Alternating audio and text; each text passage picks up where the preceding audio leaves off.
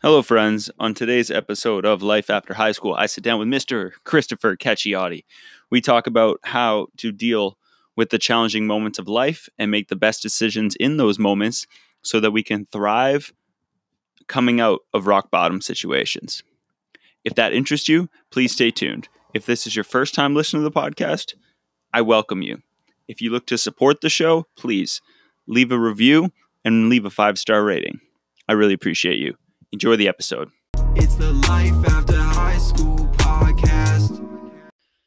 Chris, man, welcome to the show. Thanks, buddy. Thanks for having me. Yeah, man, I appreciate it. Appreciate your time. We're looking good now that we got the light going on in the background as opposed to no backlight of the last couple episodes. So yeah, it's definitely an upgrade for sure on the production end of it. But yeah. So with that then, thank you for your time. And for people who don't quite know about you or what your story is, give us a bit of a rundown, like who you are, kind of what's your story? So, Chris Cacchiotti, professionally, I'm a fund developer at the YMCA of Northeastern Ontario. So I cover Sudbury and North Bay YMCAs, where I do things like donor relations, special event coordination, grant writing, and things of that nature. Nice. Recreationally, I'm big into running, trail running, obstacle course racing, so Spartans, Tough Mudders, Nice. Things of that nature. Into fitness for sure.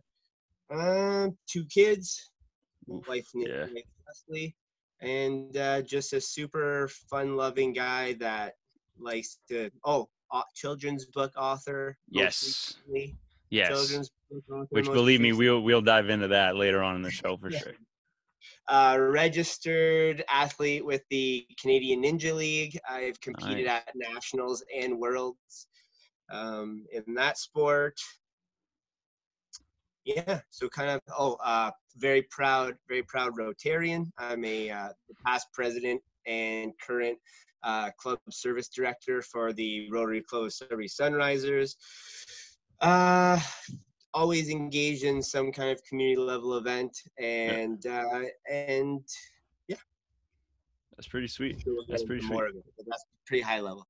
Nice. So then with those things, how this episode we've talked about how it's going to break down is I'd like us to focus on just kind of challenges we've faced, times that you felt that you couldn't really bounce back and from those experiences you've had in your life. And we'll kind of break down what went on in your head, what was going on in the scenario, and then how you managed to make the best out of the worst scenario situations, if possible.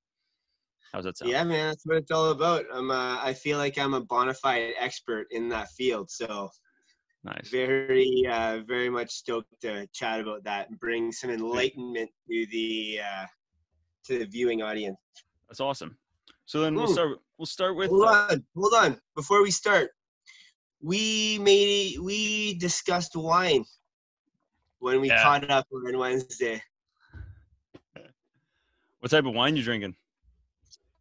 I have no idea. My mother-in-law brought this over, but I also have a Ryan Coke on the go too. So. Oh, geez. Taking the edge off from all sides. Well, nice. Dude, Friday Night Vibes. That's we're partying.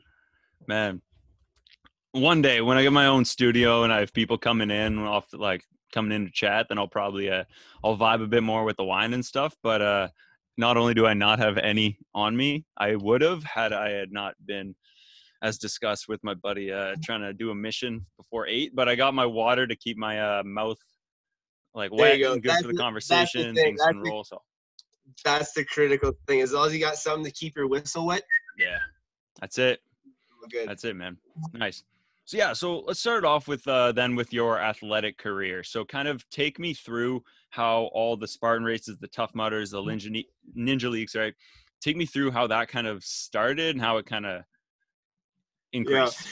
So this is a pretty good one. This is a pretty good story. So I've always been a fan of like obstacle courses, whether they be like the inflatable kind as kids, and then American Ninja Warrior came out, and I was like super into it, and like the washouts and the like all these game shows and TV shows that Yeah. had it. I was always just so interested in doing those kinds of things. And then when we moved down to Toronto a couple of years ago, to at the beginning of our journey with Everett, Mhm. there was we found a Ninja Warrior facility like 10 minutes from my uncle's house where we were living. Oh, cool. So him and I went there and had like a super fun couple of hours. Did all of the kind of Ninja Warrior obstacles that they had. The facility is called Ninjas. Yeah. Great facility, probably one of the first in Ontario, Mhm. for sure, if not Canada. And had a great time. And then once Everett was born and we moved downtown Mhm. to be at Sweet Kids, Yeah. I was like, oh man, Leslie, like it's gonna be tough getting up to Vaughan. That's like a 40-minute commute, and I gotta get the car, and it Yeah. logistically just didn't make a ton of sense. And then that's way more time away from Everett and Leslie. Yeah. So Leslie actually found this place called Pursuit OCR at Dufferin. It was at Dufferin and Dundas. Mhm.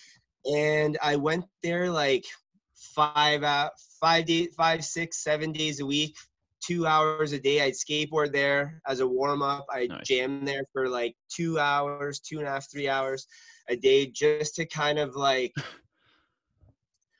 sweat out the demon, de-stress, enter like a different world where I was fully in control and just Mhm. like recenter, recalibrate, refocus, right?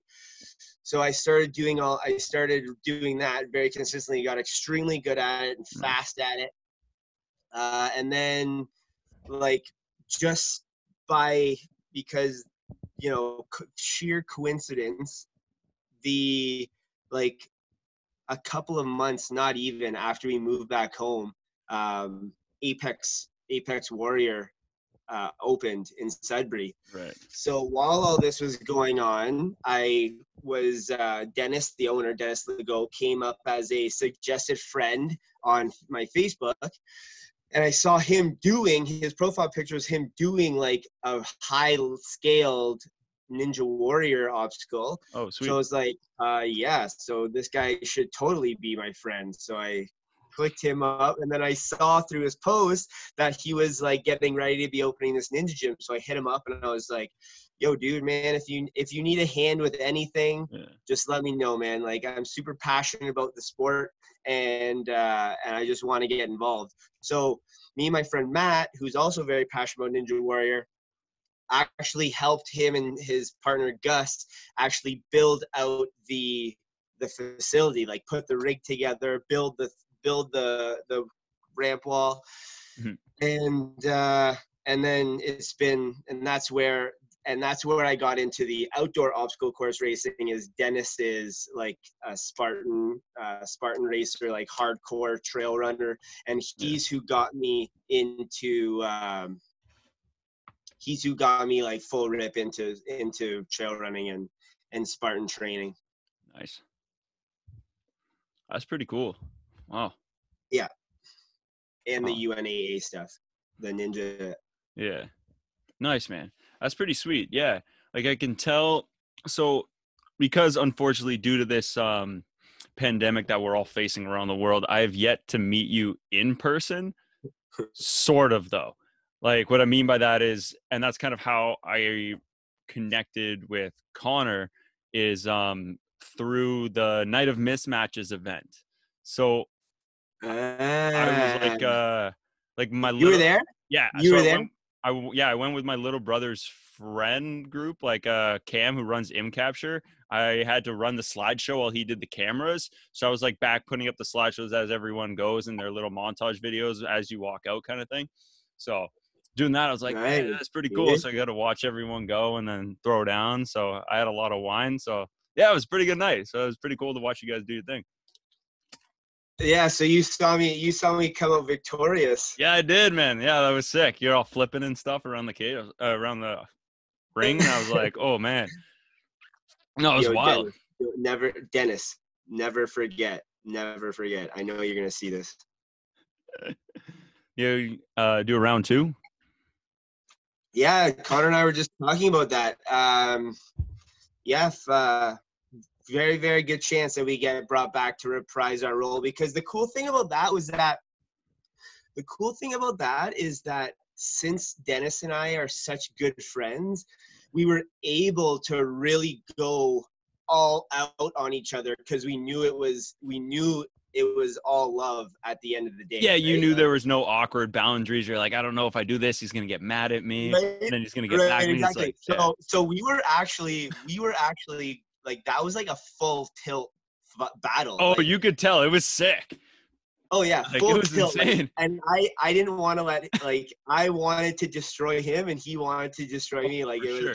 it was a battle out there. So Yeah, all in the um, name of it charity. was definitely a good way to open things up. That's Yeah, for sure. yeah, no kidding, man. You guys were dropping like power bombs and stuff. I was like, what's going on here? I was like, is it like, let me know the secret. Did you guys plan much of that, or all of it, or none of it, or? So this is how it went down. So it was a full tilt match, Yes. but we had like 5 or 6 things that we wanted to incorporate. Oh, you had a few So spots for sure. it was like, we're gonna go, and then you go to kick me and I'll flip you backwards, right? And then it's like, so we had a couple of big Yeah. things that we wanted to put in for entertainment value, like the flips and the slams and all Those are that sick. stuff. So Yeah. we knew that we wanted to get it in there, but the full thing was a real match. Nice. That's pretty sweet. I like that. I like that a lot. It looked pretty because I was like, it looks like it could be scripted, but it looks too like it doesn't look like wrestling. Like, you know, when WWE does their it looks like really staged, but your guys' Yeah. episodes didn't. And it kind of like, I was like, okay, they definitely got spots in there. Like, they definitely talked about stuff, but I don't know, because they're landing pretty good. I was like, they're landing like safely. Like, Right. oh, sick. Man, I can't get over that. But yeah, a second round, like a second event like that would be pretty sweet, I think, for the community especially. Yeah, maybe even like a full tilt like an Apex Royal Rumble, where we have like 8 people in there trying to like smash on each other. Yeah, that'd be pretty sweet. It'd be interesting to see how you kind of like make it different, but similar. And like when I was talking to Connor about the event as well, he said something along those lines. Like, you want to make something that people will want to go towards doing, like want to see, but you have to play in the fine lines of what's like professional entertainment. Does that make sense? Or it's like you can't be too stupid and do all these crazy things, because people will want to watch it, but it kind of takes a damper on what you're actually doing at the end of the night. Like, it's all for charity. Like, it's to be a cool community event that you don't see every day, you know? So trying to make it unique without it putting a damper on anyone's reputation. So yeah, that's what I felt. And I think he did that perfectly. I 100%. think it was the event itself, like everything about it was executed like so well and on point. And I think that year 2 can only be up, man. To build on that momentum, and the way that they're gonna the amount of footage and content that was captured that night will be like, they'll do wonders with that to like promote the next 100%. one, and like there's just gonna be a snowball effect for sure. So that'd be pretty cool to see. Cool. Yeah, absolutely, man, absolutely. So I'm curious. We talked a bit on Wednesday about now we'll dive into the minutia of what we're going to talk about today. But it's what are some challenges? Don't downplay it by saying minutia. Minutia is a cool word that I've heard in a sentence. The details. Right. But like minutia, now that it might just be my interpretation of it, but minutia seems like it has almost like an insignificance, like insignificant quality to it. What do you think? I think so. I've heard it. The only times I've ever heard it in a sentence, they used it, and then somebody said, "What is that?" And they're like, basically, it means details. And yeah, the small, precise, or trivial details of something. Okay. Yeah. Okay. So see, that's where trivial. What is trivial? Oh, that's where you think it kind of gets passed over. Where does with that trivial word. fit in? You know what I really, I'm curious. like about what I like, you know what I really like about your format is that this isn't live. So like we Nope. can jam and search stuff up, and man, I feel like it has such a different like level of jam to it, because like you and Mhm. I can literally, like, I might let a swear or two fly, and like Yeah. we can look stuff up, and of little look trivial, of little value or importance. So trivial takes away the significance, but the first three words were pretty like serious. Trivial, because trivial is one of the keywords: small, precise, or trivial. So I think that's why I got an insignificance vibe, the Mm. minutia of everyday life used in the sentence. Yeah, I find, to your point, what's cool when it's not live is you can also, like, not only can I edit this whole part out where we like go into it, but I'll probably keep it in. But there's Right, because it's cool, right? yeah, there's no I'm a weird pressure nerd because we're for not that. I love. live. You don't see a number of how many people are watching you right now, and then that number gets in your head because it's what Tim Ferriss calls vanity metrics, and all the vanity metrics that go on are kind of get stuck in people's heads, and then it removes you from thinking of your total goal at the end. Like my end goal is enough that if I get 50 views on a show versus 400, it's not the end of my world. It doesn't ruin my day. It's not like, oh, because I used to be obsessed with the vanity metrics, and now it's the impact I try to make. And it's like, okay, the goal is clear. This is the direction we're taking.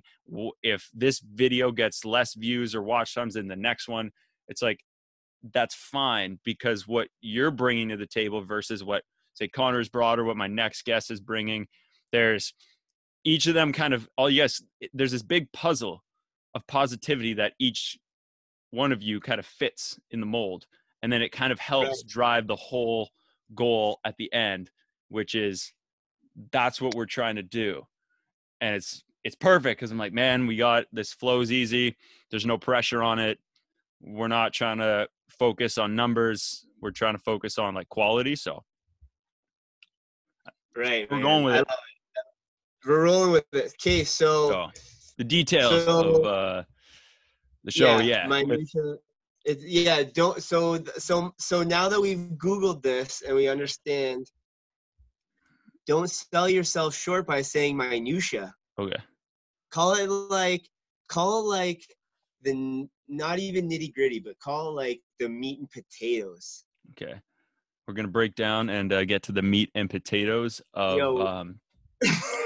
how you deal with being in the rut or the worst case scenario, or dealing with something that feels like the world might be caving in, or like the world's against you and nothing's working out. And how do you come out of that and make the best of a literal worst situation you could be in? So, and throw Right. some examples of ones you've been in and how you've achieved, and how other people, knows there's a lot I'm putting on you, but other people can use what you've Yeah. been through. So there has been, throughout my life, there's been actually several very, very impactful times where negative situations have been thrust upon me. So I want to caveat all this by saying that I, in no way, shape, or form, I, in every single way, shape, and form, lived a fairly to very privileged childhood. Right, I grew up in the upper middle class, you would say. Had amazing parents, a good group of friends, but there were several times in my life where I really did go through some pretty hardcore stuff, dating all the way back to when I was a kid. So when I was 7, I was in grade 2. So like 6 or 7, I was diagnosed with Legg-Perthes disease, where the ball in my hip joint disintegrated, and I had to wear these like Forrest Gump style leg braces. Well, first I started in a traction, then a cast, then these leg braces, and I had to wear those for 5 years to keep my hips immobilized, to keep my hip immobilized while that bone grew back. Wow. Right. So this was at a young age. I was very much immobile, Mhm. and I was looked at a little bit differently. I was treated differently by teachers, whether they meant to or not. Like, I was made to stay inside during, you remember those track and field days in elementary school when Yeah, the best. every single kid is outside, no matter if they're good, bad, what at sports, Everybody whatever they're participates. trying out, they're not. Everyone's outside. The kids that are not are playing like the hand games and stuff, like Yeah. nice weather, right? Not this guy. This guy had leg braces on, so he had to stay in the class and watch from inside. Or trips to the Big Nickel, field trips to the Big Nickel. I was brought to the Big Nickel, but not allowed down into the mine. I had to stay in the lobby and trying to make the best of it. Yeah. I found a scavenger hunt that I started doing, and my teacher came up and like pretty much scolded me for not staying in the lobby. She found me like outside because I was looking for like this specific type of rock or something. Yeah. So that had an impact on me, but my parents, first of all, they never coddled me. They always kind of made me kind of like manage myself in that regard. Like, never, they made, from the very beginning, they made me climb up the stairs, as tough as that was for them. Like my dad, that's like one of the only times that I didn't even see it. I was just told this by my mom later when I was older, is that was like one of the only times he's ever cried, is when I'm like, wow, like asking them to help me up the stairs and they're saying no, right? Yeah. Because they want to make me be self-reliant, right? Yeah, absolutely. Learn how to get up the stairs. Yeah, that's the way to do it. And my mom just said, she's like, she drove it in all the time. She's like, you know what, Chris, there's going to be some people out there that like say things or to you that you don't like, or that are mean, or people that you don't like, but you just gotta like deal with that and just keep going on your own path. So that was a first phase. But in that, I learned how to skate with my braces on. I learned how to ride my bike with my braces on. Wow. I was winning like school obstacle course races with those braces on. So it was like drilled into me from the very beginning that these braces weren't a thing that could slow me down. Like, it wasn't in my mind that I was a kid with braces. I would just like continue living my life, but I had these things on my legs. Right. So that kind of set me up for success on that front, right from the get. I got those off in grade 5. And then I had a great run. Actually, like grades just shortly after that, like late grade 5, this kid started bullying me.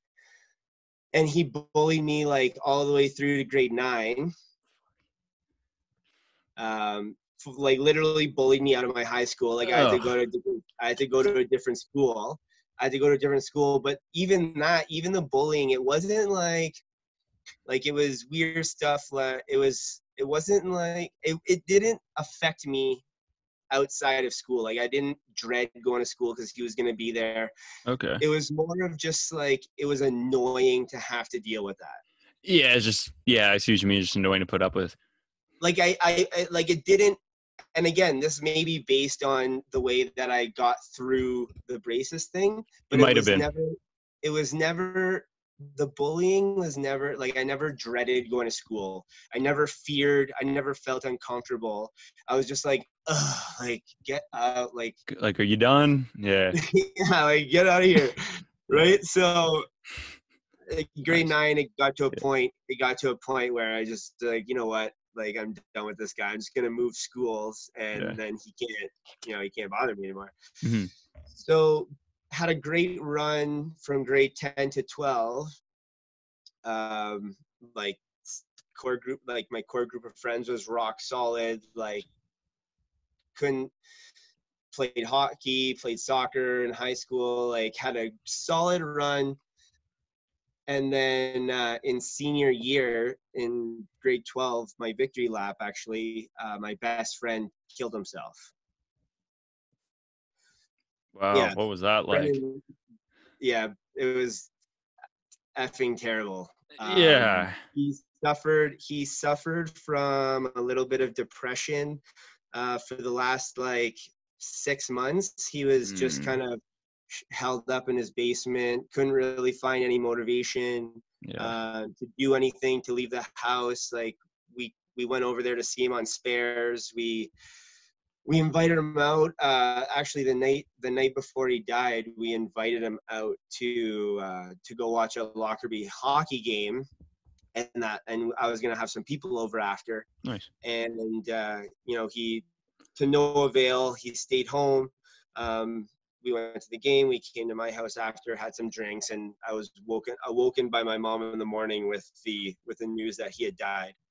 Wow. Excuse me. So that was super rattling.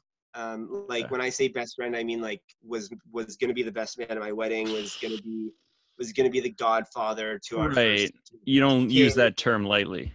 No, I mean like best friend for life kind of thing, right? So, too young. Yeah, too young, too soon. Jeez. Like, and Brendan was such a bright light in this world. Just an all around terrible thing. So that really rocked me, and that kind of threw me into a little bit of a tailspin. Not that I would admit it at the time, because I didn't want to admit that was having such an impact on my life emotionally. But looking back at it, it did rock me. It kind of like, if I really look back at it and really reflect on it, it really did kind of like kill a little bit of an innocence in me. Like I went from like this really goody two shoes kind of vibe to, I spent like a solid like 3 or 4 months like really not giving a wow out of, right? So yeah, but got was still like a good kid, but just had like a little bit of a loss, like a little bit of a, I don't even know what you would say. Right, but rightfully so. I mean, I haven't experienced a death close to me like that, and I can't even imagine what you must have gone through, let alone what his parents and other friends of his must have gone through. That's like an incredibly awful thing. And being his best friend. Yeah. I was kind of at the nucleus of this thing. So not only was I managing my feelings and emotions, but there was his families, there was all of his friends and all of our friends, and so that like the whole thing was just this crazy like the final, that it was in February, so that whole last half of the year / summer leading into university was just crazy. Mm-hmm. But it also I've never actually really thought about this exact point, but it also kind of it was the first time that I kind of really went all in on the, like, there's only one life here. Yeah. Life is fragile. So like that's probably the biggest thing that changed about me, is that I stopped worrying about the minutia. That is where that word that makes sense, because man, when I tell you I was a neurotic little kid, like in grade 4 and 5, I would sometimes forget my schoolwork like schoolwork at home, this work that had to be done for the next day. And I would be so stressed about not having it done that I would like wake up at like 5:30 in the morning and go to school and go into school with just the janitor so I could do that work so it would be ready. And like that whole night before, it would just like eat my So soul. stressful. Yeah. Right? Like just, I remember being at sick kids appointments in Toronto with my dad, and just us out for dinner and just being so stressed that I didn't bring the work that I needed to do. Right. And then after Brendan died, it was just kind of like, you know what? Everything, like, life's too short to worry about that. Mm. Right? Everything kind of became less, kind of smaller scale. Right. Important. Right. Nice. Yeah, that's a lot to process at that age, by far.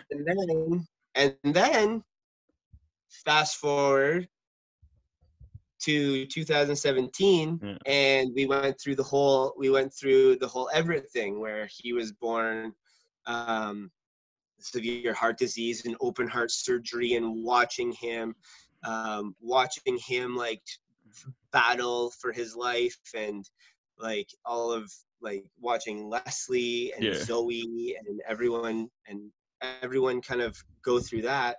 So when it comes to the hard knocks, my life has generally been very privileged. I've been very fortunate to live a privileged life, but there's been a series of wildly major events that could have knocked me right down and knocked me out. Yeah. But it's important that it doesn't. And I honestly am grateful for these challenges, because it really has kind of like forged me into this like relentless, driven individual that really can't be defeated. Because honestly, what between overcoming a severe physical disease, at a young age, the suicide of my best friend, yeah, and 3 open heart surgeries and a severe heart disease of our like newborn toddler son, like what else is gonna happen to me ever that can hold a candle to that? Nothing really. I'm invincible, bro. I'm invincible. I love it, dude. So what would you kind of tell yourself when you be in those, like, in the trenches, going through, whether it be the worst part of the Everett experience or the worst part of like rock bottom in those examples you gave? What would you tell yourself to dig out of the hole? So the way I did it, and for the first 2 examples, it was kind of like I didn't really do a lot of thinking on it or reflecting on it. Right. But as I reflect on my experience with Everett, the way that I managed my emotions and was literally to have blind faith.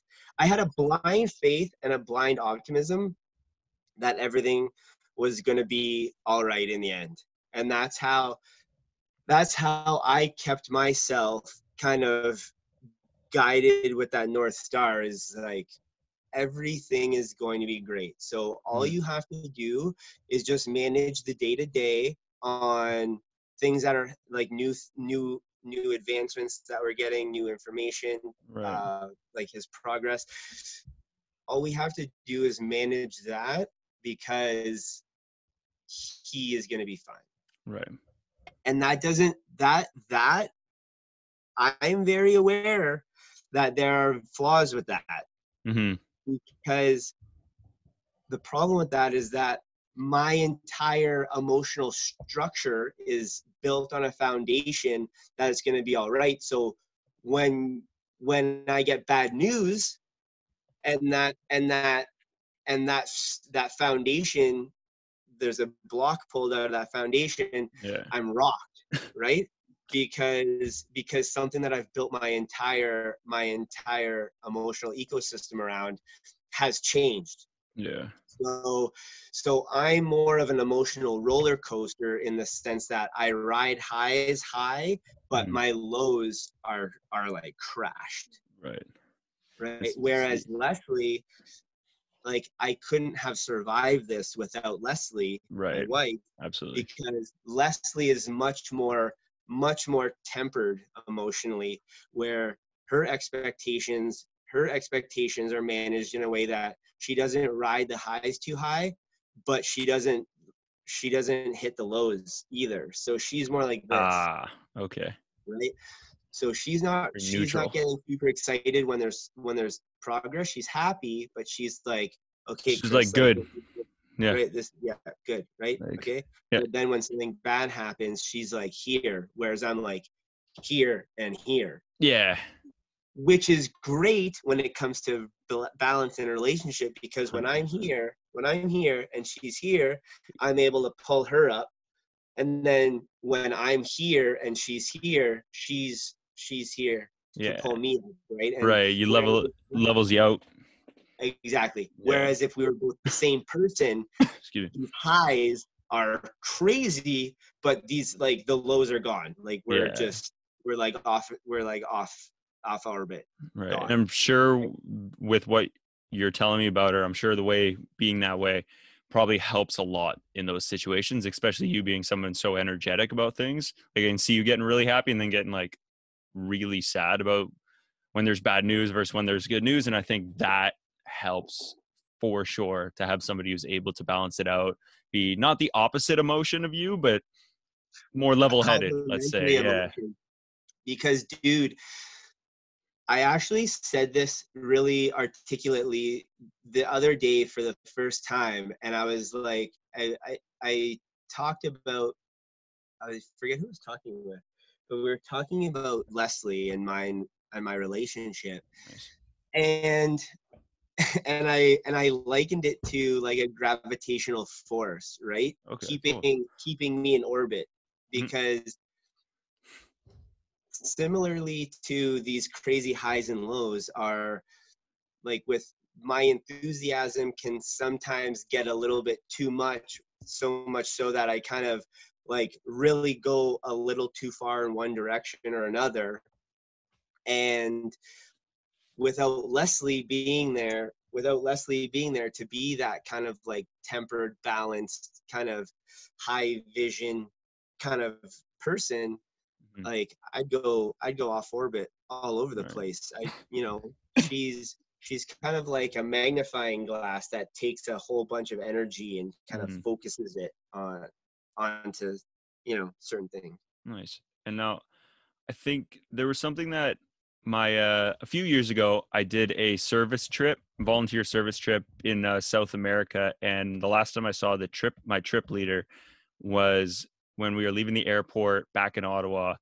All go our separate ways after the like 2 weeks we all spent together in the rainforest. And she said this to me, and she said, Glenn, just remember, you can never control what happens to you, but you can control how you react to what happens to you. And I think with the way you've reflected on your most recent like downfall, like the whole Everett situation at the beginning of his life, I think the way you dealt with it seems to be the embodiment of that, where it's just day by day, just taking in the information and going with that. Well, yeah, and that's like, I think at the core of what a difficult decision is. I mean, at like every single difficult decision or difficult circumstance or unfortunate situation presents a choice.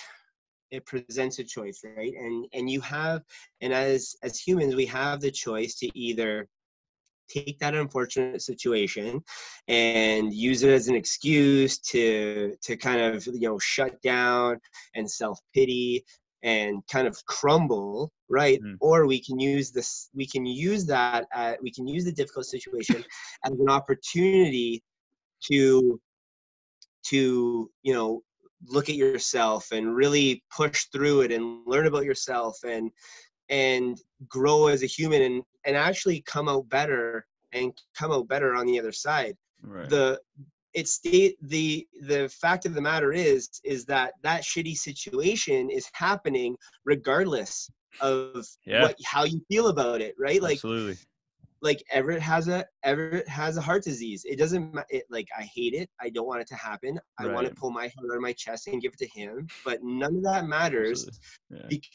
It's happening. So Yeah. am I going to become a shell of a human and get destroyed and just go inside and just, Mhm. like, it's already bad enough that this is going on. The last thing I want to do is like lose myself in the process, Right. right? Right. That wouldn't be healthy for him either. Nobody else would benefit from Right. that. Yeah. That was the first couple of weeks. The first couple of weeks, I was falling victim to that. And then Leslie found Pursuit, and I started going there, and I started like, really, I was able to just for 2 hours a day, just like straight up blinders on Mhm. and go into a space that I was not only comfortable in, but I excelled at. I was the Nice. master of my universe for 2 hours a day. And I Nice. was able to keep myself calibrated to be the dad that Everett needed and the husband that Leslie needed. Mhm. Because if I'm a puddle, I'm no good to anybody. Anybody. Yeah. And Leslie needed me to be strong, and Everett, Right. Oh right, yeah. as much as he wasn't even aware, right, he Mhm. was heavily sedated and he was in a whole different universe. Yeah. But I couldn't do anything about that. The only thing that I could do is just put him in an emotional space where he was best equipped to fight this fight. And I needed to be the best version of myself and able to provide that environment for Everett and for Leslie. So, and then what came out of that is like, I got fit, right? Which put me in a better mood. So it's now this self-fulfilling prophecy. Mhm. Heavily got into a sport that has created dozens of new friendships, Nice. and like it has awoken me to like a new passion that I'm very fired up about. Like, so I'm actually, if you look at it, if you take the tail of the tape and you go 2017 Chris and Chris now, pre and Mhm. post Everett, Yep. I'm probably a better person right now than I was 100%. 2.5 years ago. Mhm. Yeah. So that could have went completely opposite way. I could have been destroyed, right? Yeah. But like, then there's two casualties, and then Leslie's wrecked, and then Zoe's wrecked, and my Yeah. friendships, right? The trail of devastation that's left in my wake is countless if I go the opposite way. So, Mhm. it was really a conscious choice. And if it wasn't for the Lake Perthes, and if it wasn't for the Brendan Yeah. suicide, because of the privileged nature of my life, That's I it. may not have been emotionally equipped to handle that Right. hadn't I gone through those tumultuous Right. experiences With earlier your on. parents. Yeah. With your parents helping you, making it clear that you need to be the one doing it yourself. And then Right. that giving you the strength to deal with the bullies when that could honestly have impacted somebody else a Right. lot worse. Whereas you're just like, yeah, it's just really annoying and I wish it would stop, but whatever. It's like it rains all the time. And you're like, what's going on? But yeah, and then that gives you the strength to deal with your the death of your best friend, and then So now think about this, okay? right. It's such a granular concept, but if my parents would have carried me up the stairs every single time, Mhm. that was like the foundation of this whole thing, 100%, right? definitely. And that was a tough thing for you to go through, I imagine. I was so young, I don't even really Okay, nice. remember that. Oh, nice. because at the point that I was at an age that I can remember it, I was already flying around. Like I had already like forgotten that I was wearing these things Mhm. and was just cruising. Like the first recollection I have, I think, is in like SK. Yeah. And I'm like, I have these leg braces. There was a set of monkey bars in my SK classroom, and I'm like legs out in a V, right, in these braces, and I'm Mhm. like cruising along these monkey bars. Think about it, dude. My upper body strength was wild because when I was in these Yeah. braces and these casts, the most efficient way to move as fast as possible was to legit run like a gorilla, like Yeah. hands in front of me, like leaping and kind of like literally running like a gorilla Jeez. would run, right? So Yeah. my upper body strength got out of control. Incredible. Yeah. Ah. Right, so like it all plays like all boils down, and it ties itself in a nice little bow, is that Mhm. not only not only can these difficult situations be used as an opportunity to look inside yourself and really push through, but what that pushing through does is it tells you that you have the ability to defeat whatever comes against you. And for me it was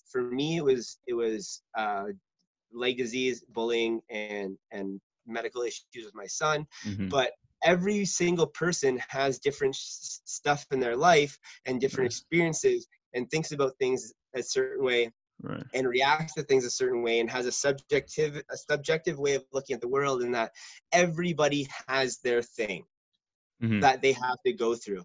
And the magnitude of one person's experiences doesn't downplay another person's experiences, if they're Right. on the same level, because Yeah. they're both going through it. Right. So Let's dive into this a bit. Yeah.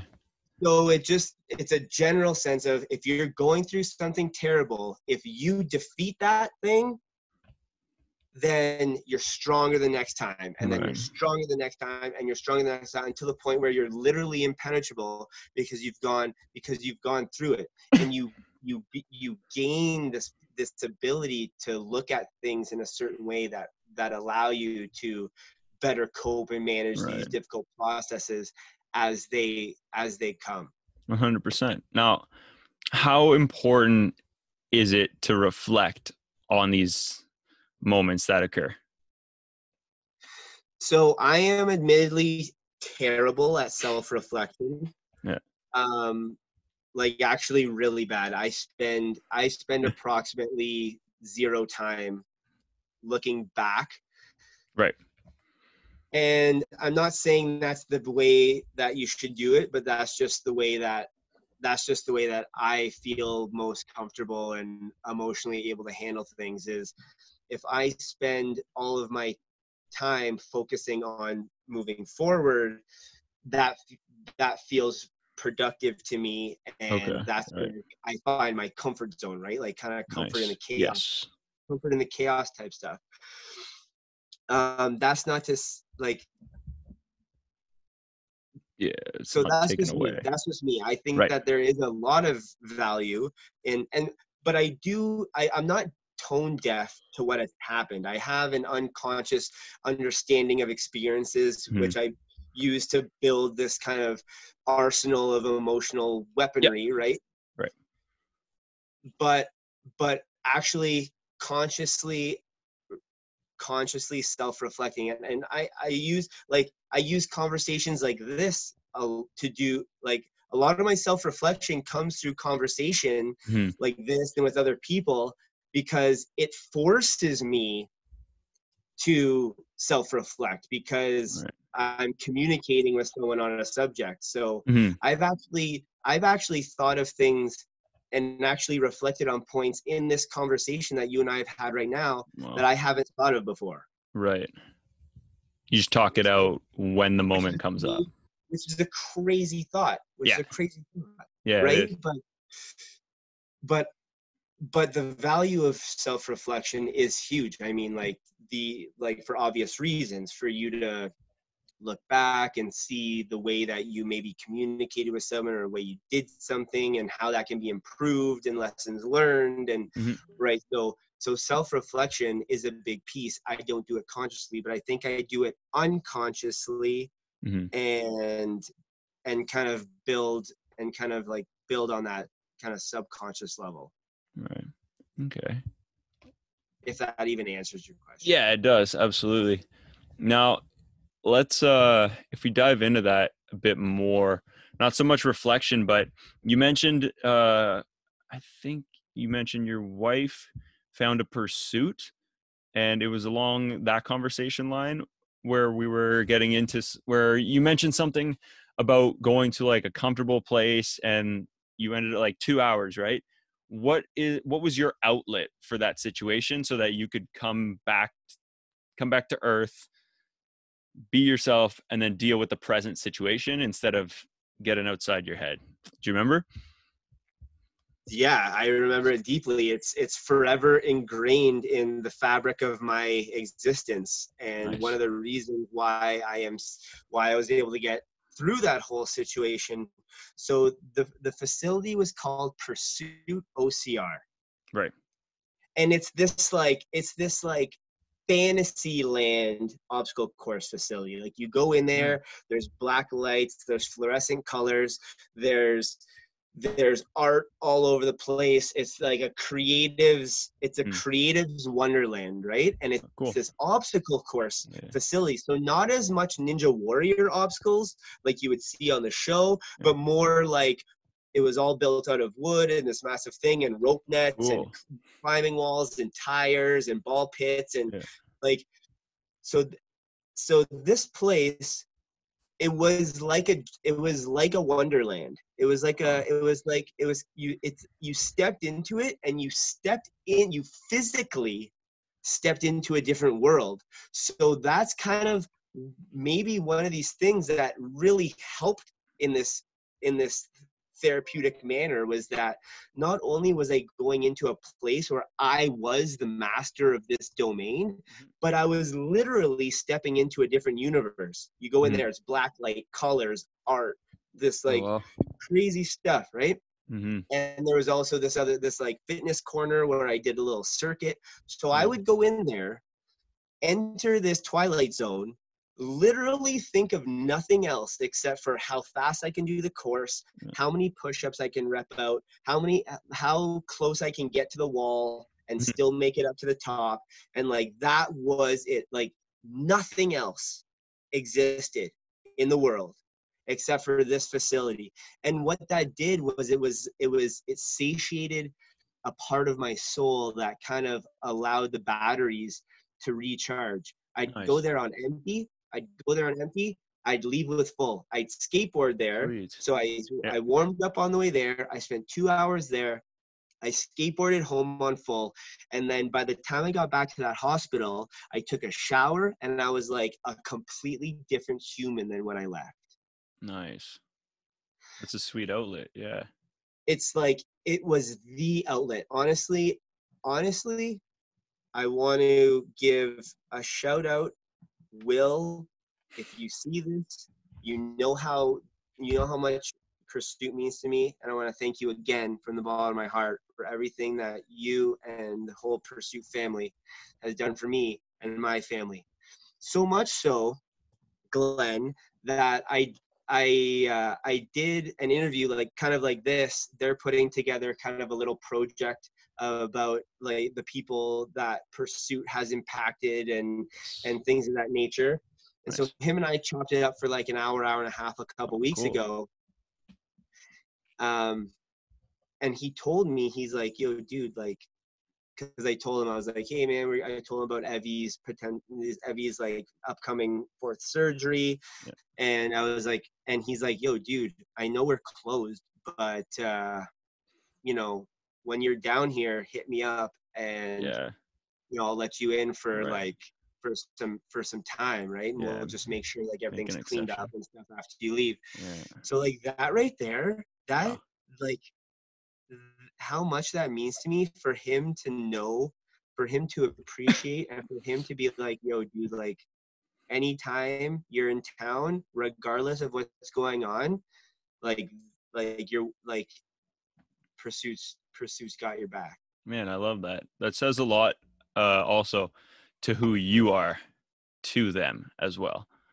Like that says a lot about your character and how they see you. Like they wouldn't just let some average member come in, you know? Like there's got to be something exceptional that they see or that they gravitate towards for them to put themselves out like that to do that for you. So that's incredible, man. Wow. No, we're freezing.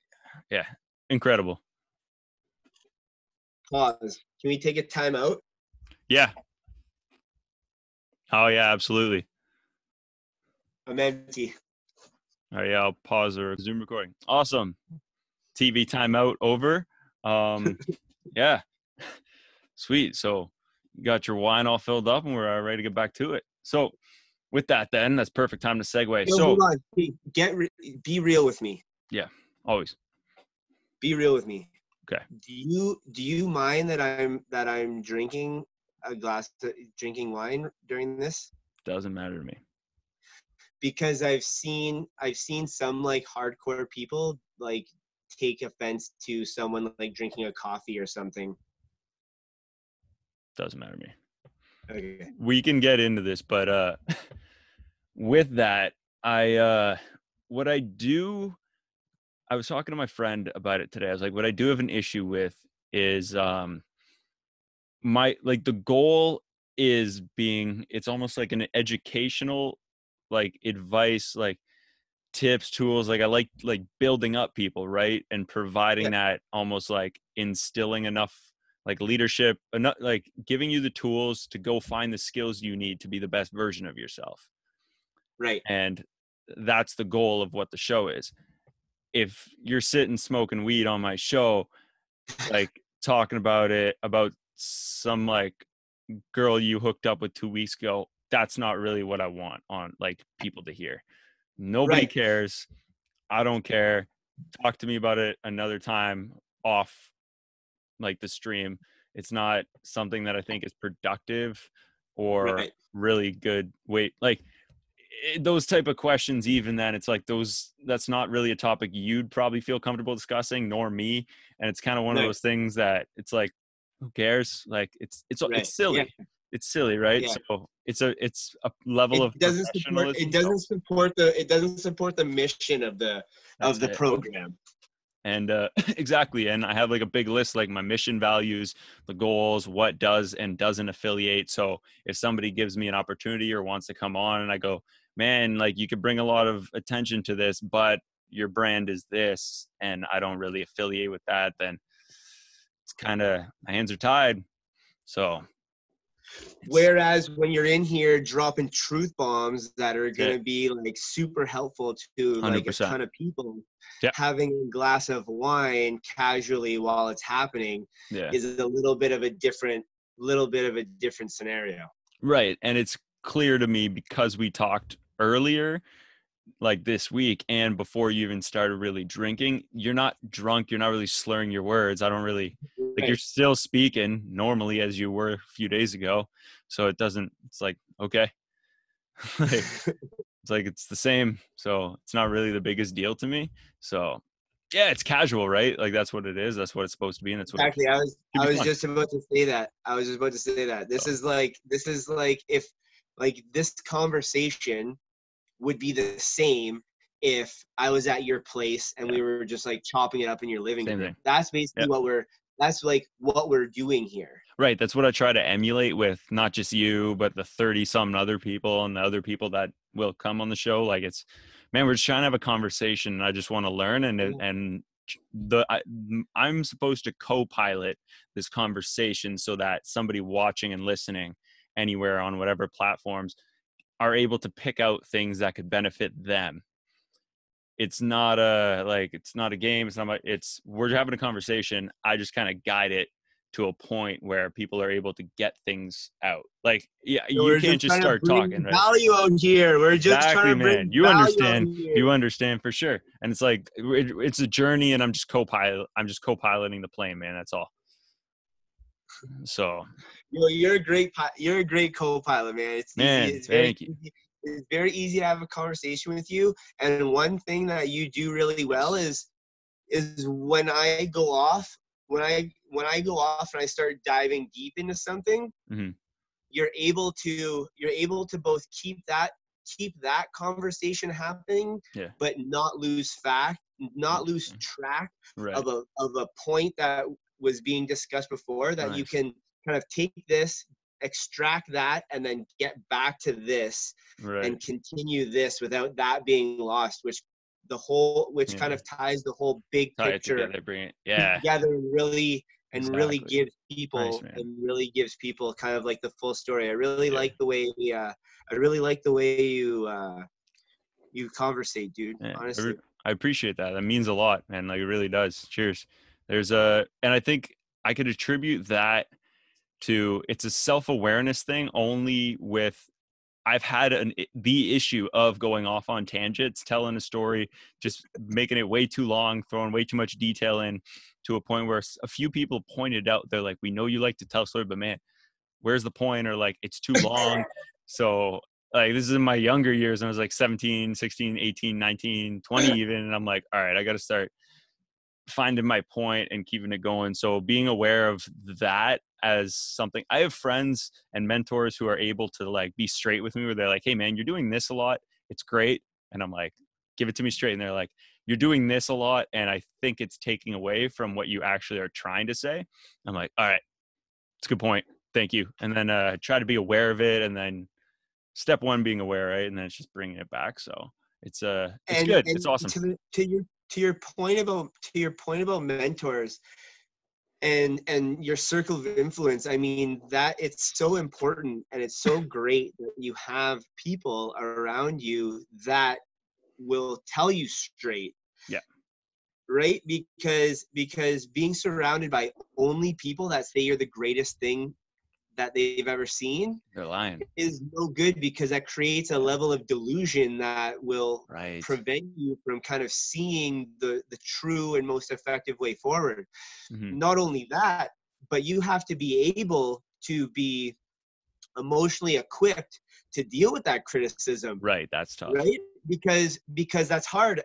That's a Mhm. difficult thing Ego for for sure gets for hit. lots of people, is for our egos to be okay with Right. people that don't know us, but I find more challenging the people that are the closest to us to not like what we're doing, right? It takes a level of humility, and a level of humility, and really like kick your ego at the door to be able to Right. take that criticism and apply it to make things better, or take that criticism and build it into the framework of whatever you're doing, right? Mhm. Some things you're not going to hear, some things you're going to hear, some things you're going to implement, some things you're not. But to be able to take what people are telling you and apply what works to move forward, Mhm. right, takes a level of humility and Right. ego at the door to get that done. So not only do you need people around you to say that, you have to be emotionally equipped to be able to handle that and implement that into your day to day,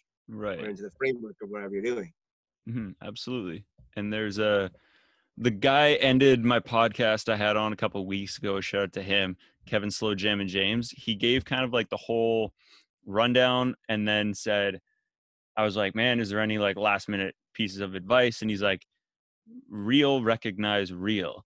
And my point to what we're saying with that is, if you are committed to yourself and you're just being yourself, the ego shouldn't really be there. Like, we all have an ego, but that's just comes with who you are. Everybody has one, right? Yeah.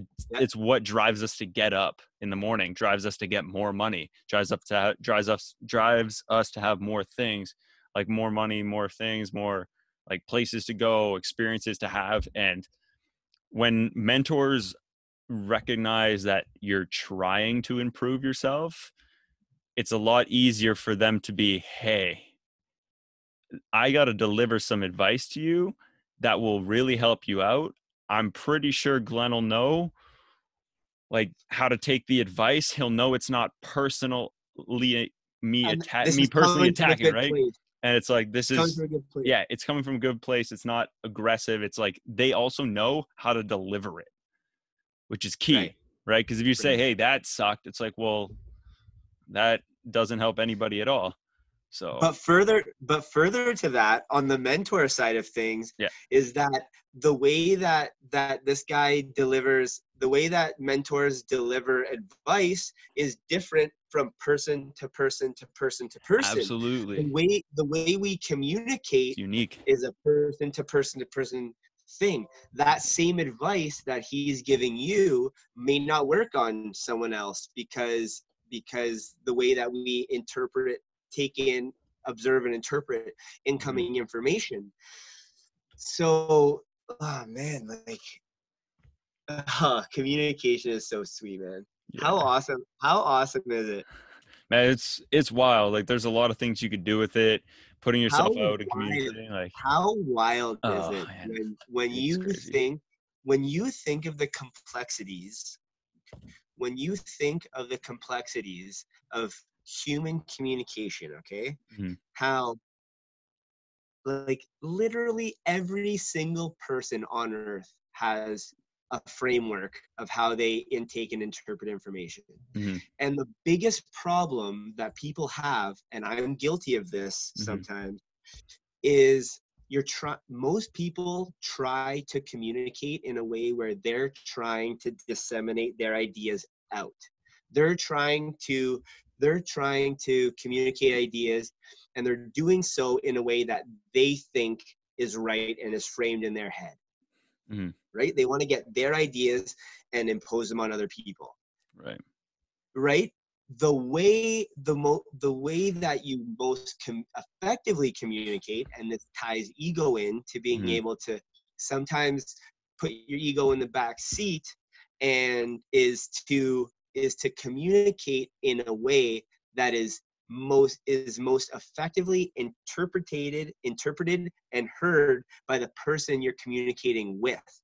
Right. Because unless that person you're communicating with understands the rationale behind what you're saying, you guys aren't going to get anywhere.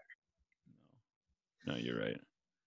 So it's not about telling you what I think. It's telling you what I think in a way that you're going to understand and be able to appreciate not what I'm saying, but the intent behind what I'm saying it with. Mhm. Right, and it boils down. My jujitsu professor and I talk a lot about this, but it always comes back to intention. Like, what's your intention? If you're doing it to be mean, it's like, well, now clearly it's not going to go anywhere productive. The outcome's not going to be good. So Yep. communicating it properly is huge. And to your point, I think by implementing every day the form of communication you're talking about with, I think a lot of people, and here's something I've tried to develop at least as a skill as being a podcast host, is not only listening ability, but how that affects and interacts with communication. Is a lot of people listen to respond. They don't listen to understand. So at the same time of doing that, I'm trying to not just understand what you're saying, but formulate something else that I can say to break this down deeper. Right. Right. And that's where I think the exceptional conversationalists and speakers who are able to articulate and break topics down to such an intelligent and like fine detailed level, they have that ability like nailed, where they're able to like Like a understand and then go, like an interest, yeah, in what the other person has to say, right? exactly. And Because that's what makes this so easy. you're trying to talk to someone so that you can hear what they say, so that what they think and what you think can be combined into this kind of intellectual pathway where Mhm. you guys both kind of achieve a common goal, and that goal is, you know, explaining a point or understanding something, right? Like, Right. something that I've become, something that another thing that Leslie has like really impacted my life with is my ability, or my desire, or my looking into someone else's perspective. Empathy. Nice. Empathy. Yes. Not like, not taking offense to something that someone does because you think that they're doing it to slight you, Mhm. right? Because like what you, to your point you said earlier, not a lot of people are always 100% caring about only what you do. A lot Yeah. of the time, no one cares what you do. You just think that they do. So if someone does something to slight you, it's very likely not on purpose. And Right. again, with checking your ego at the door and understanding where they're at, like, don't take that too seriously. Right. Be able to see that maybe that person's having a bad day, Right. Yeah. Being right? considerate. Yeah. Like if I, but like when I was younger, like when I was younger, if someone slighted me in the any way, shape, or form, I would get like so upset. I would feel like Yeah. it would feel like I would take so much personal offense to it because I would think that they were doing that intentionally to Right. offend me. Like they're out to get you. Yeah. Right, when like that's not what they're doing. Either they're No. having a bad day or that's just their personality or like what, there's a million, like millions of different Mm-hmm. scenarios that very few of them, if any, have anything to do with me actually, Right. right? Right. And there was a really cool exercise I used to do when I used to I used to run the leadership program out of YMCA Camp Falcona, right? Back when it was open. Nice. Yo, I went to Camp Falcona as No a kid. kidding, dude. Oh, this is sick. Yeah, so did I. So did my little brother. Like that was pretty sweet. Yeah, so I worked there for like oh man, I went 2011, 12, 13, 14. I think I volunteered. I was leadership camper, volunteered, did staff leadership program. So you Manager. you were a camper 11, 12, 13? Camper 2000 and damn, don't do this to me. Camper 2010, leadership camper 2011, 2013 I volunteered, 2014 I was staff, 2015 I was staff, 2016 I was staff, 2017 staff. And I think 2018 when it was the last year, I like was there running things. So you were there right to the end. Yeah, You dude. were- Yo, I hosted the last campfire with my little brother. Come on. Yeah, man. Yeah. That's like my favorite memory. We're just sitting like singing like songs like last campfire, and we were like doing different. We did like a 007 like style and at the end where it's like we pretended we were like there was an invasion happening and we were trying to fight it, and like we were just fighting. We were just doing a bunch of different things all at once, and it was like it was crazy. Like it was out of control, but him and I had a lot of fun. And then for us to find out that it closed down was just sad, but we also were like, man, we hosted the last campfire that place ever had. That's legendary. You're in the That's books, sick, eh? bro. You're in the books. Yes, sir. That's sick. Did you know going into that year that it was your last year? So there was a year that I had it almost, and I made it clear like this is my last year of working here and So being on payroll and everything. Last year for you personally, or last year because you knew that the camp was closing down? Oh no, I wanted it to be personally. I had no idea the camp was closing down. I had to find out from one of my leadership campers on Instagram. He like messaged me. He's like, "Hey Glenn, by the way." I was like, "Hold on a second." I actually picked up the phone because I was out working at the YMCA in Carlingwood, like lifeguarding, and I picked up the phone, excuse me, when I got this like message, and I like called Rob Grosha. And I called his cell. Yeah, he's the best. And I was like he was my boss for like years. Picked up the phone. I called him. I was like, I left a message, and I was like, so I'm like, hey Rob, like if there's anything I could do to keep this alive, like let me know, please. He's like, messaged me. Yeah. Like, yeah. And then we got into talking about it, and unfortunately, nothing was able to like fall through. But I mean, yeah. I guess. Okay, dude, I want to jam on Falcona a bit because that's like one of the greatest 2 periods of my whole life. Oh, dude, man, I know how you feel.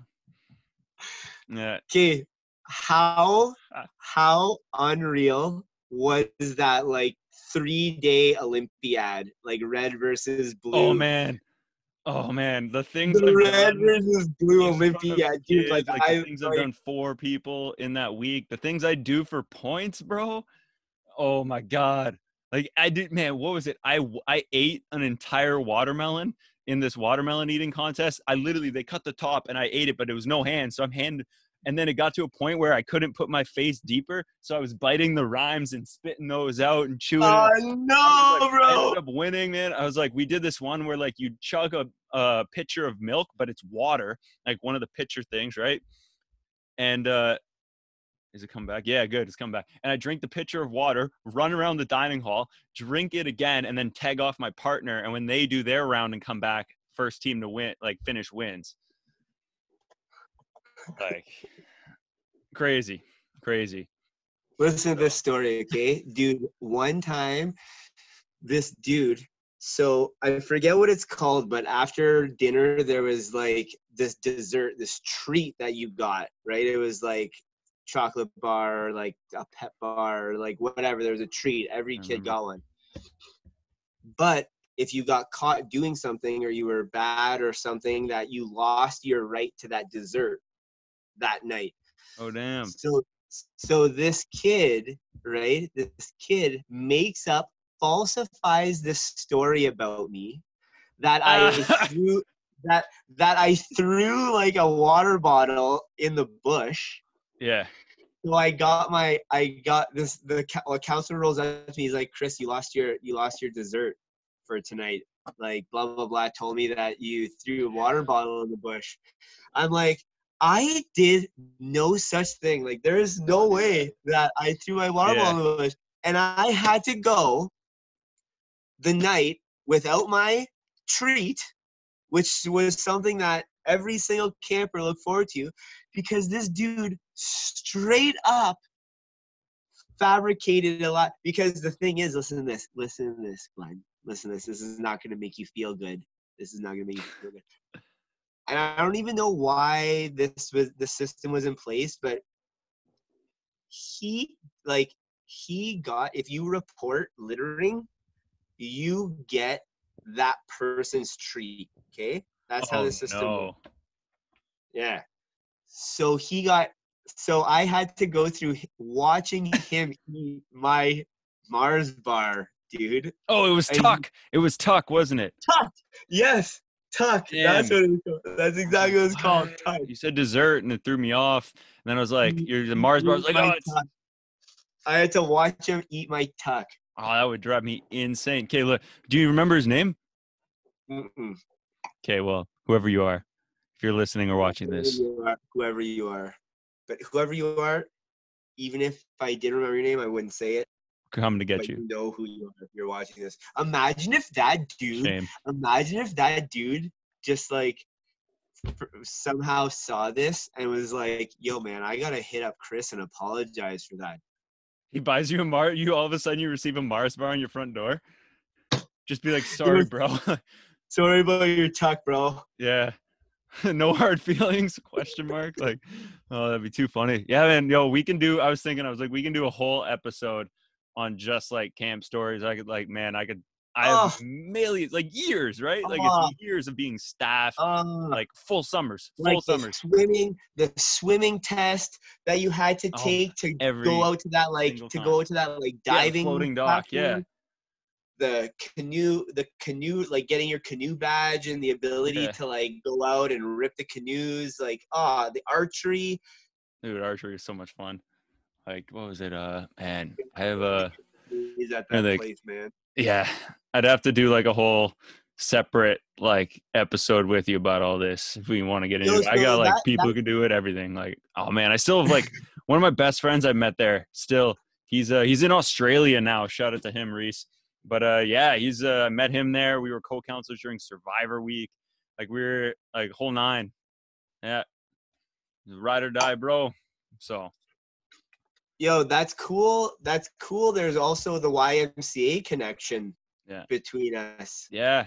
I was thinking. I was like, I guarantee he knows about the camps. Like, there's no way. Was Dave Ethelston the director of Falcona when you were there? When I was a camper in 2010, I think. Yeah. Yeah. But his hold up, his what's it called? His wife is Erin, right? Yeah. Yeah, she babysat me and my brother. So like it was Yo, weird, dude. Like they came, Aaron, listen, they came, and I was like, oh yeah, I know you. She's like, hey Glenn, and I was like, I know you. And then she's like, oh, how do you? And it was like a weird, like little, like person menage thing. I was like, listen, I was like, what's going on? I was like, yeah, we all okay, like mingled. Aaron's sister, Caitlin, was my wife's maid of honor. Wow. They lived together all 4 years of university. Oh, that's wild. That's pretty cool though. Wow. Bro, there are Oh so man, many chop it up. different ties here. That's pretty cool. That's really cool. Actually, wow. So with that, then, we'll do a whole nother. We can honestly do one day. Just have a conversation, sit down, have a couple glasses of wine, and talk camp stories all day. I do it with everybody. I'll do it with you. It's a lot of fun, man. Oh my god. Every day I'm like, man, remember that time we almost set a forest fire? It's like, yeah, probably shouldn't be saying that. But yeah, like man, so many. But and my buddy, what's fun is I'll listen to my buddies tell stories like about me in the camp world from their perspective, and those are even more fun for me. I'm like, man, That would be no way. interesting. Yeah, and it's like, man, I don't remember that, and you remember it so vividly. Damn, it gets me nervous. It's like, what else is out there? But yeah. And so with that being a children's camp, we'll segue into it. Tell us about your book. My very excellent mother just served us 9 pizzas. Correct? Is the title? You got it. Yeah, so it's an educational journey through the solar system, planet by planet, and it's basically a fun hip hop based kind of way to teach kids about the order of the planets and something about each planet along the way. So the way that this project started, actually a pretty cool little genesis story to this. It's a fun little story. Is that my friend Corey Guibault and I, we wanted to get this educational musical YouTube channel for kids off the ground, to kind of like if Magic School Bus and School of Rock had a baby. Oh, right? Cool. Instead of a classroom, it was a band, and the band went on this tour, and each tour stop was a different subject matter in a different genre of music. Nice. So we chopped it up for like 3 or 4 weeks. We had like a concept laid out. We were starting to discuss characters, but our schedules just couldn't make it work, and the project died. That being said, I had written the first track already. I had written the first hip hop track, which was going to be about bass. So I had these lyrics to the song, and Leslie and I have read like hundreds of books to our kids, and we've always told each other, and my friends and I have joked together that, we can write a kid's book. We should write a kid's book, so on and so forth. So I was armed with that kind of mentality. And I had the lyrics to the song. So I was like, you know what? Let's just turn this into a book, right? We had a fun little rap song. Let's turn this rap song. Let's put it on wax, and let's drop a book. So I hit up a freelancer off Fiverr who did my illustrations. I myself took his like raw 11 by 11 illustrations. First of all, that process was super seamless. Nice. It had a lot. I had final cut on all the illustrations. I had unlimited revisions. We went back and forth, and I approved the pages as they were created. So that process was seamless. I got it edited and laid out locally with a girl named Sherry Leving. Nice. Surreal Graphics, someone that I would never do a book without. Ever. Any book I ever do moving forward and forever will have her involved, because the value that she brought to the project was absolutely unmeasurable. She took, I took these illustrations, I put the words over them, and she took it and like formatted it and paginated it into like an actual book. That's sweet. I had illustrations and words. She turned it into what you see here. Right? She did she did she did the legal page. She put together the dedication page. She did some Photoshop work on all the pages to make sure the bleeds and stuff were right. She moved some stuff around for me. She did she gave me suggestions and edits on actual, like, the editing of the verbiage.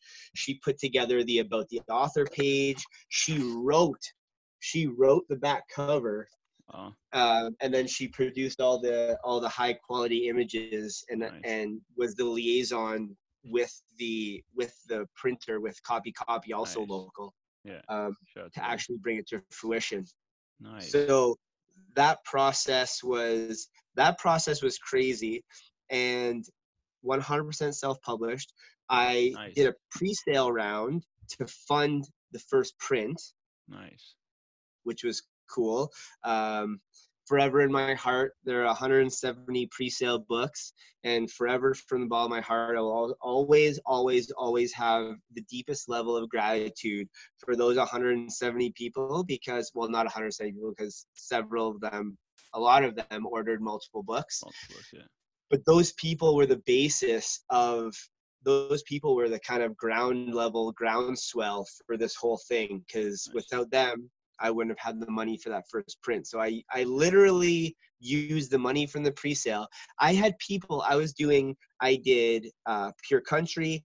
I did there was an article in the Sudbury Star. I did an article with CTV News. And there were because of that, there were people, strangers, that didn't know me from the hole in the ground, except for what they saw in that publication, Right. that were literally hitting me up, sending me money, transferring me money. Wow. Right? Yeah. And I would take their order, database it, and then once the books came, fulfill them. Nice. And that was crazy to me, and that was a little bit of a tap on the shoulder and be like, you know what, Chris, you're doing something right, because just having a book for sale wouldn't justify that level of trust. Like, you have to be putting out some pretty seriously good vibes for an absolute stranger to be like, here's $50. Yeah. It goes back to what I was saying earlier, where it's like why Buddy opened up the gym for you whenever you're downtown or down in the area.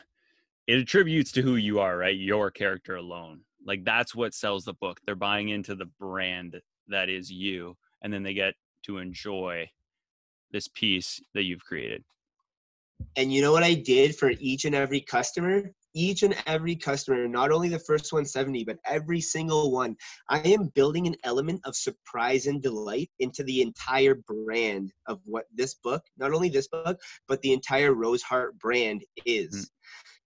That's why you have every single book has, look at that page. That's wild. Look at that page, right? So in the first print, the first 500 copies, this page was blank, and I wrote all of this. Wow. Handwritten. Okay? But that took a minute a page. When I got to the most efficient, fastest way of doing it, took a minute and 2 seconds. Okay? Times 500 books. That's a shade over 8 hours that I spent handwriting in these books. Oh. But that to me was worth it, because absolutely, I want to show that level of gratitude and appreciation. You're giving me money for this book. I want you to enjoy not only this book, but I want to give you something a little bit more. I want to give you a little piece of me. I like that. But on an efficiency side of things, right, on an ops level, there were some efficiencies. So what I did with the second print, so basically what it is that on the first iteration, I would write the name of who the personalization is out to. Outer space is the limit. And then I had this saying, peace and love, my signature, my Instagram handle, and this cool little peace sign. Nice. Again, a minute and 2 seconds.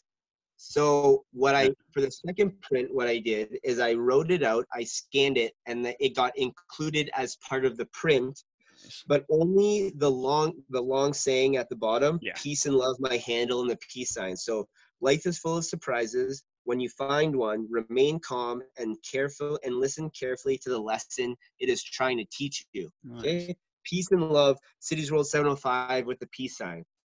I still, on every single book with my own hands, personalize it, who it's out to. Outer space is the limit with my signature. So Nice. there's still the personal touch. I'm just not spending, because 1 minute and 2 seconds per book at 1,000 books is over 16 hours.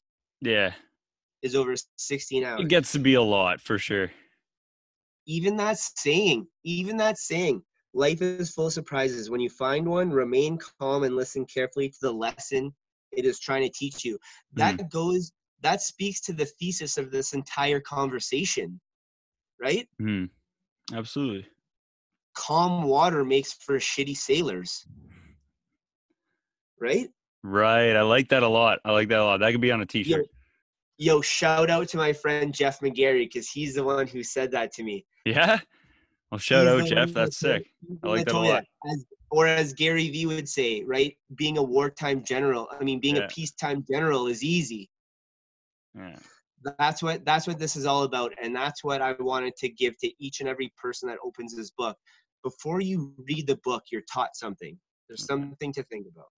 Mm-hmm. Not only for the kids, but for the parents. That's a real thing that a lot of people should think about. Absolutely. That's awesome, man. So now, question: what inspired you to donate 10% of book sales to sick kids? First of all, phenomenal idea. Like, I commend you for that. Wow. So what inspired that? So obviously, Yeah. Everett would not be alive if it wasn't for sick kids. Absolutely. And not with anything ever in my life that I can possibly fathom doing will ever be able to repay what they have done for me. So I am forever in the debt of sick kids.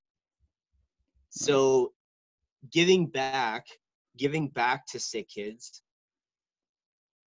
for what they have done has become to me not something that I should do, but like a duty that I have to fulfill.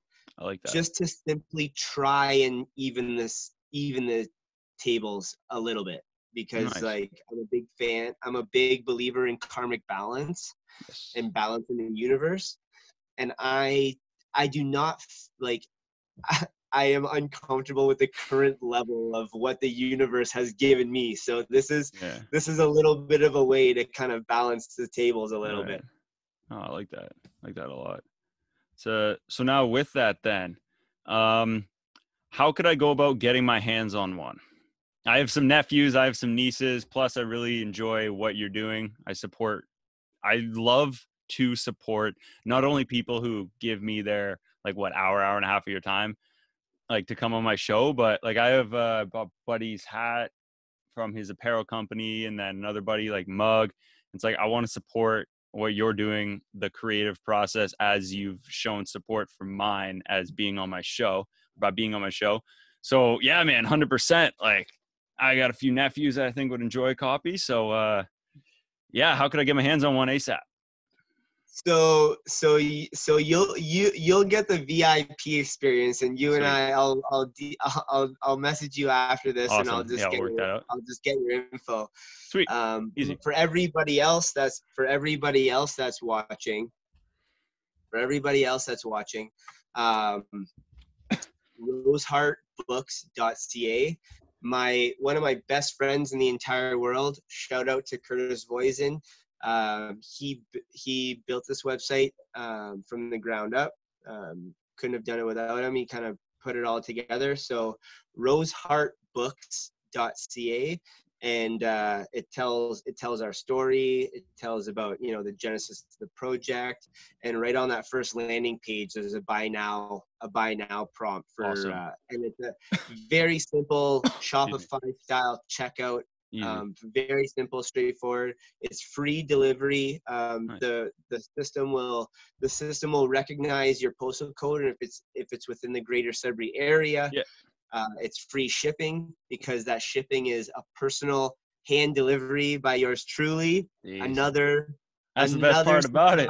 Yeah. Another surprise and delight. You know how many people I knock on the door and are just like blown away that I'm you. standing there with their book? Honestly, That's wild. just that makes it worth it. I delivered 2 books to the Valley today, and they were both like stunned. Wow.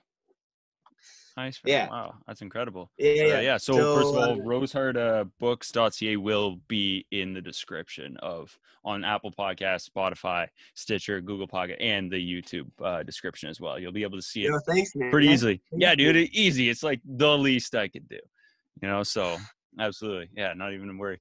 So yeah, that'll be available below. And yeah, hopefully that helps you out a bit too. So That would be so rad. yeah. So yeah, it's sweet. Yeah, I'm looking forward to the next time we get to chat too. I think we could do some camp story ones. We can do like talk about mentorship. I'm trying to like gather topics. I'm like writing down a few things that I'd want to touch base on later. And I'm like, man, this is gonna be good. So, Yo, yeah. you know that the conversation has been super enjoyable and good when Yeah. you're sad that it's ending. Yeah, it's like, man, it's getting Like late. Like, I sense an end to like this, these. and I'm like, oh man, Yeah. like I kind of want to keep jamming. Yeah, like there's a few things I want to keep talking about too. And I feel the one thing I feel if we go as long as we could, whereas if we cut it and then I can always edit this out, right? Like, and we cut it, I can, if I have you on again in 2 weeks, then it's similar amount of time, maybe shorter, maybe a bit longer. And you're able to not only rehash some stuff with me, but now people know maybe a bit more who you are if they didn't already know. And then we're able to make something more out of that, and we could build on that. Like I like when people come back for a second episode and then it's like, wow, this guy, well, he was really good. He was really energetic. They were really good conversation. Can't wait to hear about what they talk about next. And then it's something we didn't even touch on. It's like same energy, different topic. Right. So I think that would be Exactly, really cool. and you get the benefit of the feedback loop. Maybe somewhere in a Exactly. comment somewhere, there's going to be an idea that we can bring into it. Absolutely. I think that would be really cool. Like I'll try to find a way to promote that so that people are more likely to engage in the show. And because I get engagement here and there, but a lot of it, like about 80% probably comes to me personally. Like people are like, hey man, I like this, or you did that. And I'm like, I appreciate the compliments, but like, give me some Put them in more, the like give comment me a bit section. more. Yeah. Like Mitch Gagnon gives like solid feedback when he gives me feedback on the show. Like he's been like a big, like, man, like try this or like get about that. So that's why like, Nice. I'm like, man, if we can cut it up Solid, and dude. splice it. So yeah, he's a good person when it comes to tough love, let's just say. Back to our point, a Yeah. very, very important player in the fabric of 100%. who we are, or the people that are going to keep it real with us. Yeah, exactly. Super nice dude, means well, but shoots straight as an arrow. So yeah, and it's pretty much, that's pretty much where I see the conversation going. We can get that engagement going, and hopefully in like within the next month or so I could have you back on if you're interested, of course, and then we're gonna 1,000, dude, rehatch. 1,000%. Sweet. I have enjoyed this conversation so thoroughly Nice. I that appreciate that. yeah, if you called me, if you were like, yo, we should do this again tomorrow, I would do it. So if you wanna jam again, if you wanna jam in a couple of weeks, yo, dude, Yeah. count me in. And one thing we should talk about more when we get you on, hopefully like the project is like stemmed a bit further and it's going, but your second book as well. you're writing with somebody in, if I'm correct, it's the US and is it Australia? UK. UK. UK. So, yeah, Ah, yeah. So I knew I it was am overseas. I just, damn it. we'll give a little bit of a taste, Okay. but we'll talk about this more. This is a really Sweet. cool thing to talk about on the next one Yeah, definitely. because oh man, I wish we could talk about it more now because the video premiere of the video that is being adapted into this book is on June 4th. Okay. But We'll try but to yeah, get you on before the, oh no, June 4th. Yeah. Okay. Never mind. I love yeah, June 4th is like next week. So Yeah. like We can no get you on biggie, my no biggie. Instagram But live if you really want to you follow it know up, what? but that's up to you. It'll be cool when we do chop it up. I'll be able to add that texture into the conversation instead of it being more promotional, which would kind of Okay. cheapen the whole thing. Yes. Good point. So I could say like we're adapting this book. This video has premiered. It premiered to this many people, and because dude, I'm like so maybe you might be able to give me some insight into this because I'm basically the project manager for this book. But I don't like the term project manager because it seems a little bit too generic. I'm trying Yeah. to look for something a little bit more like literary specific, like more literature specific. Yeah. But it's a person, so the author, the editor, and the illustrator report to me directly, and then I report that directly to the creator of the film. Mm-hmm. So like I'm toying with the idea of like creative director. I like that. I like that one. Something with creative, I think, is good. Manager, because not really. Right, project. I was a project manager in construction, so I kind of want to like get away from that a little bit. I think added like having creative director, or creative producer, or creative But do you think, executive. Creative executive could be one because it like creative director sounds too fluffy? that's why I was thinking executive because it makes it sound But like that's exactly what I am. I'm like, directing. I'm not as much as an executive. I am a director. Like I see. I'm editing the author. I'm controlling what the editor, not controlling what the editor is doing, but I'm taking what the editor's feedback is, and I'm interpreting that and disseminating that through to the author. I am directing the illustrator, right? So I really am like a creative creative director of this whole thing. Like almost like I like that. That works. I think that's what I'm gonna go with. Yeah, you seem pretty like good with it, and like it works. Like it works with, and it's very different from project manager versus creative director. Like it's very different. It sounds cooler. It sounds. It does. Cooler. It definitely does. You have the word creative, like you're directing it. Yeah, there man. You go. Finalize. 100%. You're a part of that. When you see somewhere big time, like when this thing becomes huge and it's like creative director Chris Cacciatti, you can look at that creative director and be like, I was a part of that finalization of that decision. Part of the big game time decision. So yeah, absolutely, man. That's sick. That's good. So that's a great thing. That's a great thing. Yo, dude, like between the genesis of how Kristen and I got in touch, which would bring in a little bit of the Gary Vee thing without actually breaching it yourself, like that'll bring that in, so that'll be good. Yeah. Between that and the like international collaboration and how fast this thing got off the ground, and by that point how far we'll be with it, and we could talk about the film, and we can talk about like, dude, like that's easily another hour. Yeah. Right there. Oh, for sure. And I think I definitely think chopping it up in parts like would be really good to this way. It's more focused on, like, we got to what the focus was for this one, but then getting to the focus on the other one, I think will be a lot more beneficial for both of us than it would be for like us to drag this out to 11:30 and then people only realistically watch the first half hour. So, right. 100%. People get intimidated when they see how long things are. Right. So that's where it's like, man, some people do, some people don't. Lots of people do. I used to be like, if like couple of years ago, if there was something that was like longer than like, well, not a couple of years ago, but when video first started popping, like if it was more than like 2.5 minutes, I was out, right? Yeah. But True. I've gotten more kind of now I've gotten a little bit more into the long form content, and I'm watching Mhm. like 2.5 hour interviews. Like I am like 45 minutes into a 3-person conversation with David Rubin, Ben Shapiro, and Jordan Mhm. Peterson, right? Nice. Yeah. But it takes 2.5 hours to really unpack It does. Yeah. all of the stuff that those 3 people Yeah, can put their absolutely. heads together to talk about, right? True. True. Oh, Dude, yeah. it's been a slice. It's It's been been a that. slice. Yeah. And you know what? I'm glad that you were open to having the light on, because Yeah. It does. It helps.